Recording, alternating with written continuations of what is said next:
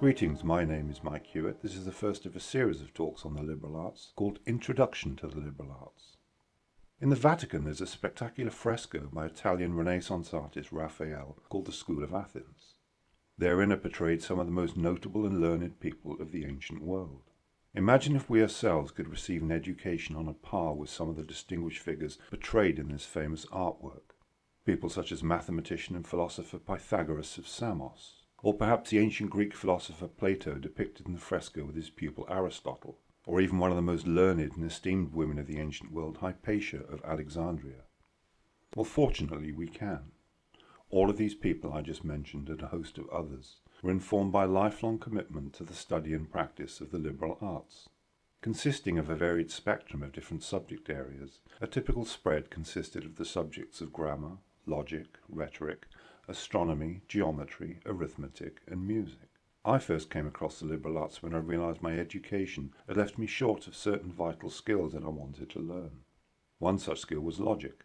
Although my formal education had been eager to teach me what to think, it never really taught me how to think. So like many people, I set out to learn how to think for myself.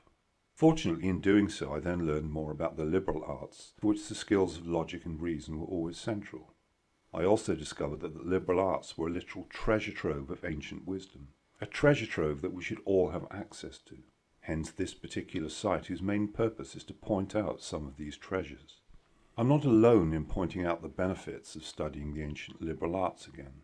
The author Dorothy Sayers was doing this over 60 years ago. In her Oxford University address, The Lost Tools of Learning, she lamented the fact that the liberal arts were no longer valued or appreciated. And what she said about this is just as pertinent today. I quote, "Has it ever struck you as odd or unfortunate that today, when the proportion of literacy throughout Western Europe is higher than it ever has been, people should have become susceptible to the influence of advertisement and mass propaganda to an extent hitherto unheard of and unimagined? Do you put this down to the mere mechanical fact that the press and the radio and so on have made propaganda much easier to distribute over a wide area? Or do you sometimes have an uneasy suspicion that the product of modern educational methods is less good than he or she might be at disentangling fact from opinion and the proven from the plausible?" End quote. Now, how much worse has our situation become today? Basically, we're awash in such a tide of fake news that nobody seems to know what's true or false anymore. And what's perhaps alarming is that nobody seems to care either. Naturally, this puts us in a very difficult position. To live out our lives as informed people, we need access to reliable sources of information. Yet where are they to be found? In some ways, this is good because it forces us to fall back on our own resources. And to do so, we then need to sharpen up our skills of logic and reason. Having done so, the fakery of many of the arguments with which we are presented today will soon become apparent. Logic, however, is just one of the delightful treasures of the liberal arts. In addition to logic, there is a great deal more. To appreciate how, though, we'll now need to take a closer look at the liberal arts, beginning first of all with the spread of subjects associated with them. At one time, there were 7 of these subjects whose names have already been mentioned. However, when you hear about subjects such as grammar, rhetoric, arithmetic, geometry, or astronomy, try not to assume that you know that much about them. This is because in every single case, these subject terms referred to something that was radically different to what we would think today. Proof of this can be found in The Republic, a philosophical work written over 2,000 years ago by the Greek philosopher Plato. As you probably know, The Republic basically sets forth Plato's vision for an ideal world. Now, while you might not necessarily agree with Plato's particular vision, he did write about the importance of studying some of the subjects that I just mentioned. One such subject was arithmetic, the very thought of which probably takes you back to your school days. We all think we know what arithmetic means. It means doing sums and calculations, or perhaps learning multiplication tables by rote. Or at least this is the arithmetic that I was taught. But before we dismiss this subject out of hand, why would such a deep thinker recommend the study of arithmetic? Is it because he wanted the citizens of his ideal world to be skilled at sums? I don't think so. This is because the arithmetic Plato refers to in the Republic is not the arithmetic that we know today. The proof of this is where Plato states that one of the purposes behind the study of arithmetic was to enable the student to rise up out of the sea of change and lay hold of true being. This, of course, is a curious statement, How does laying hold of true being tally with your understanding of what arithmetic is about? Here Plato is referring to the possibility for an elevation of human consciousness achieved through no more than the study of arithmetic. This is totally fascinating because whatever Plato is referring to, he's certainly not talking about the arithmetic that I was taught in school. However, it then gets even more interesting. This is where he writes about geometry. Now, I don't know about you, but even the word itself takes me back to math classes. Do you remember being asked to work out the area of a circle by multiplying the square of its radius by pi? However, Plato again says something very provocative about this subject. The knowledge of which geometry aims is a knowledge of the eternal. Here Plato seems to be implying that through the study of geometry, it's possible to gain a glimpse of eternal knowledge. What, I'm caused to ask, does geometry have to do with eternal knowledge? Clearly, whatever Plato is talking about, he's certainly not talking about the geometry that I was taught in school. He also talks about astronomy. Here he also says something remarkable. In every person there is an eye of the soul, which when by other pursuits is lost and dimmed, is by these purified and re-illumined, and is more precious far than 10,000 bodily eyes, for by it alone is truth seen. This again is a very mysterious and enigmatic statement. What does Plato mean by eye of the soul? Presumably he's referring to the power of the human imagination. It is, after all, our imagination that gives us that faculty of inner lucidity that then enables us to be able to conceive of new ideas, new possibilities, and new ways of looking at things. There also might be a hint in what he is saying of the pineal gland, which 17th century philosopher Descartes later took to be the very seat of the human soul. Here it's notable that in the East the pineal gland is associated with the third eye, a spiritual faculty that when activated is indeed said to produce a profound state of inner lucidity. However we care to interpret what Plato is saying, I think I've made my point. When thinking about the various subjects of the liberal arts, we cannot just assume that we know what these subjects are actually about. This is because in absolutely every single case, they meant something totally different to what we think today. And when we discover what they do mean, we can be pleasantly surprised. I certainly was when I learned about the ancient liberal arts. What really amazed me was finding out that these subjects weren't just taught to educate and inform. Their true purpose was to illuminate the mind, to light it up like a great shining lamp. And whatever anybody else might say of this, I say yes to that. Well, having whetted your appetite, we'll now look more closely at the liberal arts. And by doing this, let's begin the study of grammar as a liberal art. But wait, again, we cannot just assume that we know what this word is referring to. This is because as a liberal art, grammar refers to something that's totally different to what we might suspect. As a liberal art, grammar provides a very key to the human mind. It can open up the portals of true understanding, and in the end the study of grammar can lead to a deep and powerful transformation of our mind and consciousness. This is for the simple reason that grammar is founded upon the tremendous power of the word, a power that is so incredible that it is difficult not to get excited about it, providing of course that we do not conflate the liberal art of grammar with the schoolroom subject of grammar that we learned as children. There is a great deal of difference between them, such a difference in fact that like the other subjects of the liberal arts, we are then left wondering, why did nobody ever tell us this? Why were we not taught this vital information? Bearing this in mind, let us now remedy this and delve into the tremendous power of the word. As a gateway into this, think back to all of the great creation myths of the world. Is it any coincidence that many of these attribute the creation of the world to the utterance of a certain word or words? A brilliant example of this is the ancient Egyptian deity Thoth, scribe of the gods, who was believed to have uttered the words that brought the world into being. Another good example is the intriguing Eastern concept of Nada Brahma, the divine sound associated with the vocable Om, whose vibrations, it was believed, provided the underlying substratum for the world and everything in it. And then, of course, there is the concept of the Logos, the divine reason as expressed by a certain word or words. Today we've been taught to take these accounts literally, and as a result to either believe or not believe them as the case may be. However, we've now forgotten that all of these ancient accounts were composed to function upon numerous levels, of which the literal was merely one. As such, there is often a lot more to these myths than meets the eye. To discover this for ourselves, however, we need to learn how to read through the lines, as it were. This is done not by taking them literally, but by looking for the deeper levels of meaning. When we do this, we realize they're not just telling us how it was thought the world was created. They're also offering an insight into the tremendous power of the word. They're implying that words can function as powerful creative agencies, through the use of which each one of us can acquire a great deal of power. And logically speaking, it's not difficult to see how or why. We can use words in order to create and express completely new ideas, concepts, understandings, and in the end we can even begin to create completely new worlds, all through the effective use of words. So for the moment at least, let's put all of our received ideas of the subject of grammar to one side. Let's forget about nouns, verbs, adjectives, and prepositions. Although a part of the subject of grammar, they're nothing but the tip of a massive iceberg, most of which is hidden from our view. Now, one of the first points to be made when studying grammar as a liberal art is this: do not take the meaning of any word or term for granted. Find out exactly what words mean. In doing so, there is the dictionary definition of a word as a first port of call. Yet for the liberal art of grammar, this is just the beginning. We also need to find out exactly what those words or terms mean for ourselves and our own lives. Although we were probably not taught this in school, there is a very good reason for this. When we study the liberal arts, we do so as the very centre of our own cosmos.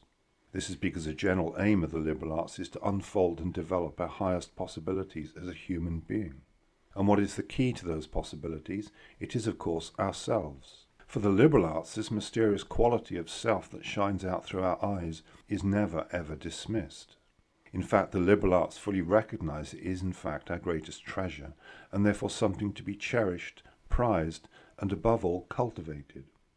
As such, the liberal arts recognise that the self is actually a true source of wealth as a human being.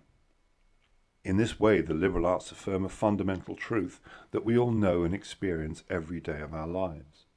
As human beings, each one of us stands at the very centre of our own circle of mind and consciousness. As such, when studying the liberal arts, we need to get used to the fact that we and our own unique possibilities are the whole point of those arts. And they were created in the first place to help us to achieve the true wonders that we know we're actually capable of achieving. This is why the meaning of words for us is so vitally important. Through the study of those words, we can open up new pathways of understanding, reconnect with the inspiring brilliance of the universe and all that is, and learn how to think for ourselves in productive, inspiring, and illuminating ways. And this all begins, surprising as it may seem, with the study of the humble subject of grammar. Having said this, let us now see why they were called liberal arts in the first place. First, what does the word liberal actually mean? The online etymology dictionary says that it means befitting free people, noble, generous, willing. It also points out that the word liberal comes from the Latin liberalis, which refers to noble, gracious, munificent, generous people. So in effect, the word liberal was not being applied to the art itself. It was applied to the person who studies and practices that art. It basically states that whoever is studying the liberal arts is doing so as a free and independent person in their own right. We can understand the reasons for this when we bring in a historical context of the study of the liberal arts. In the distant past, when the liberal arts were taught in the great institutions of learning, 3 levels or types of art were recognized. They were the liberal arts, the fine arts, and the servile arts. The fine arts we all know about, among which 7 were considered particularly important. These were architecture, literature, music, drama, dance, painting, and sculpture. The servile arts we know less about. Certainly their name provides a good indication as to why we now know so little about them. Today the very idea of a servile art rankles us because it reminds us of the unfairness of a society which consisted of the haves on the one hand and the have-nots on the other. It is of course the have-nots who would enter into the practice of the servile arts. Curiously, at one time there were also considered to be 7 of these, which were agriculture, warfare, cooking, tailoring, masonry, trade, and smithing.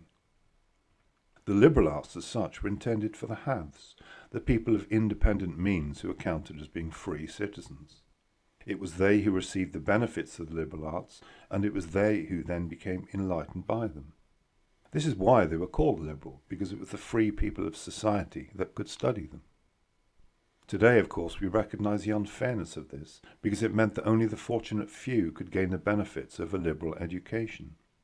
However, consider this, as we are now all basically counted as free citizens, means that we are now all free to study the liberal arts. We are also therefore free to enjoy for ourselves the benefit of the study of those arts. However, this prospect does raise an important question. Is it realistic to think of ourselves as being free?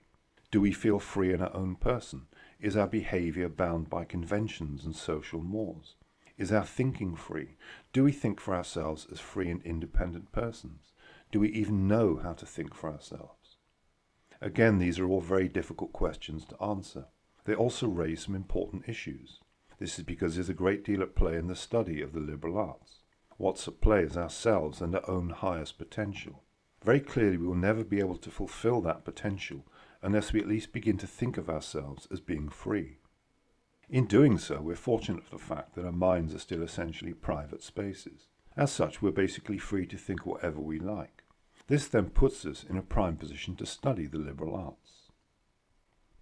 Having considered the word liberal and what that means, let's now consider the word art and what that means in the context of the liberal arts. A good way to do this is contrast the word art with the word science. For the ancient liberal arts, science boils down to a very simple principle.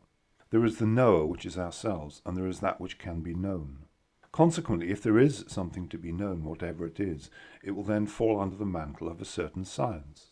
Therefore, to come to a knowledge of, say, arithmetic, is at the same time to acquire an understanding of the science of arithmetic. Because of this, the liberal arts embrace a much broader view of science than we're used to. They also accept as valid subjects that modern science might easily be tempted to dismiss. A brilliant example of this is herbalism, the knowledge of herbs and their medicinal qualities. For the liberal arts, herbalism counts as a beautiful, ancient and noble science. After all, herbalism was around for thousands of years before modern science ever began. And characteristic of it were two fundamental positions which even today nobody in their right mind could actually deny. The first is that herbs do have medicinal qualities. The second is that there are ways of coming to a sound knowledge of those qualities. For the ancient liberal arts, this then qualifies herbalism as being a valid science. Let me say, though, I'm not dissing modern science as founded upon today's more rigorous scientific method. Science is fantastic. I'm just pointing out that for the liberal arts there was a different take on science. This is because for the liberal arts the mind and consciousness of the knower were always central. However, for modern science, mind and consciousness are often dismissed as being nothing but epiphenomena generated by our bodily chemistry. This then brings us back to our original question. Use of the word art in contrast to the word science. While in the liberal arts science concerns that which can be known, art concerns that which can be done. This view also leads to a much broader idea of art than is typical of our modern society. From a liberal arts standpoint, anything that can be feasibly done can count as an art in its own right. This includes cooking, gardening, writing, speaking, meditating, exercising, thinking, and of course herbalism, which we just mentioned. In this way, if we take the ancient liberal arts on board, they pose a profound and beautiful challenge to us all. They invite us to reconnect with the very fountain of our own creative inspiration. In doing so, they then encourage us to participate in the world not just as passive consumers, but as inspired co-creators, working towards the creation of a new and a better world for all. A world enhanced, enriched and transformed by the use of art at every possible level. Who among us would not want that? After all, if we were all able to fulfill our creative potential, we would then be able to create a world of such beauty, inspiration, uplifting, that it would be enough to make the mind fairly boggle. And seeing that in the near future there's a very real possibility that artificial intelligence might take over most of our jobs, this idea, I think, might soon see its day again. As our jobs disappear, rather than feeling redundant, dejected or useless in the face of a new technologically driven world, we can instead use it as an opportunity to study the liberal arts.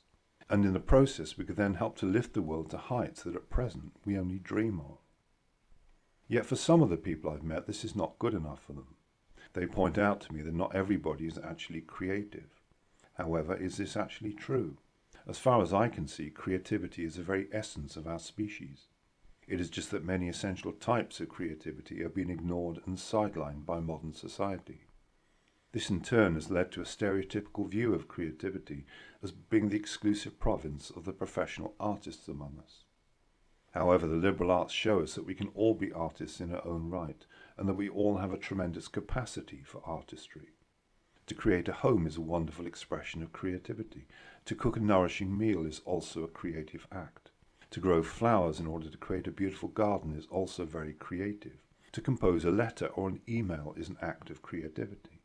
Of course, viewed in this way, our whole lives can become one continual expression of inspired creativity. And if anything, this is one of the most important lessons that the study of the liberal arts can teach us.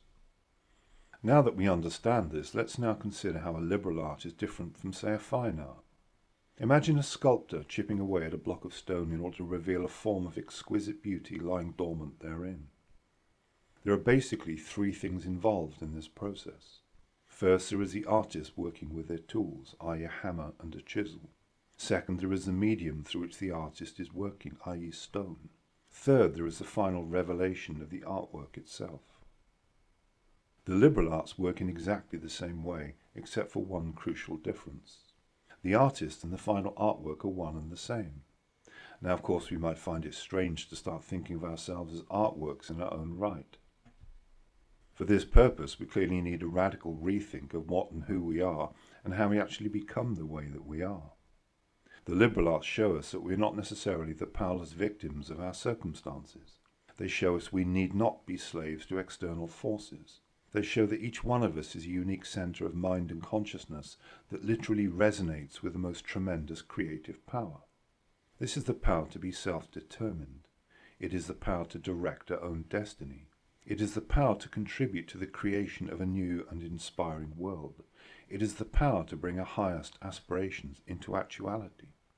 As such, we can all be practitioners of the liberal arts. The difference is that we do not work upon blocks of stone. We work instead upon ourselves and our own abilities, and by doing so as individuals in our own right, we can then each become world movers, world shakers, world changers, and world transformers. And the great thing about the liberal arts is that they show us that these changes do not begin by trying to change and alter others. They begin with ourselves as free individuals and our own tremendous power to transform ourselves into the very picture of the enlightened person that we could all very easily become. As the famous mythologist Joseph Campbell once said, "We are not here to save the world, we are here to save ourselves, but in doing so we then save the world."